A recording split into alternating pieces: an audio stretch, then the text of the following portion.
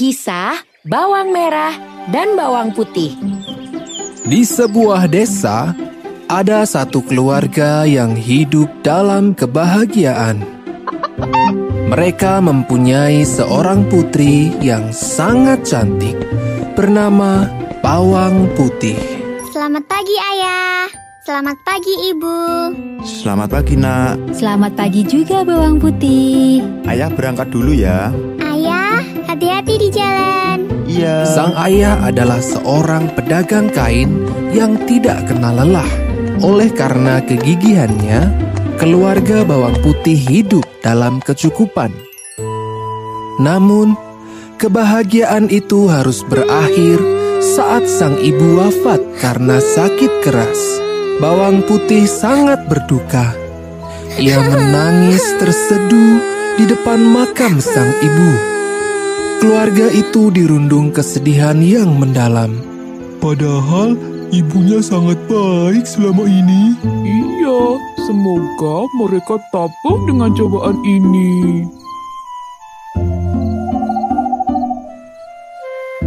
Semenjak kematian ibunya, Bawang Putih selalu membantu ayahnya untuk mengurus rumah. Aku kangen Ibu. Tak jauh dari rumah mereka, tinggallah seorang janda dan putrinya bernama Bawang Merah. Kasihan ya Bawang Putih. Iya, padahal mereka hidup dalam serba kecukupan. Permisi. Ya? Hai Bawang Merah. Hai Bawang Putih. Ayahmu ada di rumah. Ayah, ada tamu. Siapa ya? Oh, ada bawang merah. Kami membawakan sedikit makanan untuk kalian. Wah, terima kasih sekali. Maaf jadi merepotkan. Mari silahkan masuk.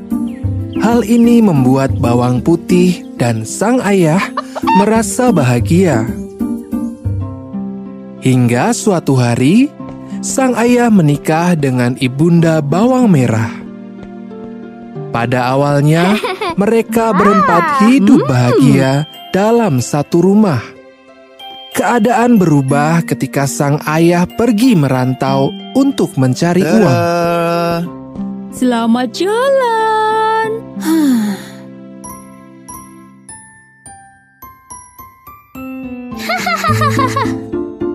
Hei Bawang Putih, malas sekali kamu itu. Cepat bersihkan ruangan ini.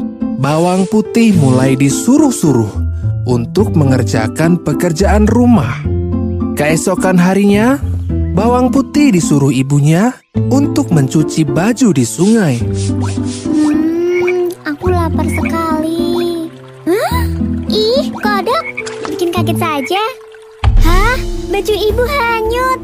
Bagaimana ini? Karena takut dimarahi, ia pun menyusuri pinggiran sungai untuk mencari baju itu. Aduh, air sungainya deras sekali. Semoga bajunya bisa menepi. Sampai akhirnya, ia bertemu dengan seorang nenek yang sedang memegang baju milik ibunya. Maaf, Nek. Itu baju milik ibuku. Tolong kembalikan. Jika kamu ingin baju ini, tinggallah selama 1 minggu dan bantu aku untuk mengerjakan pekerjaan rumah. Bawang Putih pun menyetujui permintaan nenek untuk tinggal di rumahnya selama 1 minggu. Selama berada di rumah nenek, Bawang Putih sangat rajin. Dia merasa senang bisa membantu membersihkan rumah, mencuci baju, dan memasak. Setelah 1 minggu, sang nenek menyiapkan 2 buah labu untuk Bawang Putih. Nah, Bawang Putih, pilihlah di antara 2 labu ini untuk kau bawa pulang. Dia melihat kedua labu yang berbeda ukuran tersebut. Aku pilih labu yang kecil saja, Nek. Ternyata, Bawang Putih memilih labu yang berukuran kecil untuk dibawa pulang. Terima kasih, Nek. Sekarang aku pulang dulu. Hati-hati. hati Bawang Putih. Bawang Putih pun pulang ke rumah sambil membawa labu itu. Semoga nanti aku tidak dimarahi ibu karena tidak pulang. Ada si kodok. Kamu yang membuat baju ibu hanyut. Kamu tidak boleh berbuat nakal lagi ya. Labunya sungguh berat. Pasti rasanya enak. Ia pun langsung membelah labu itu. Betapa terkejutnya ia melihat labu tersebut berisi perhiasan berupa emas dan permata. Mendengar teriakan Bawang Putih, Bawang Merah dan ibunya segera menghampirinya.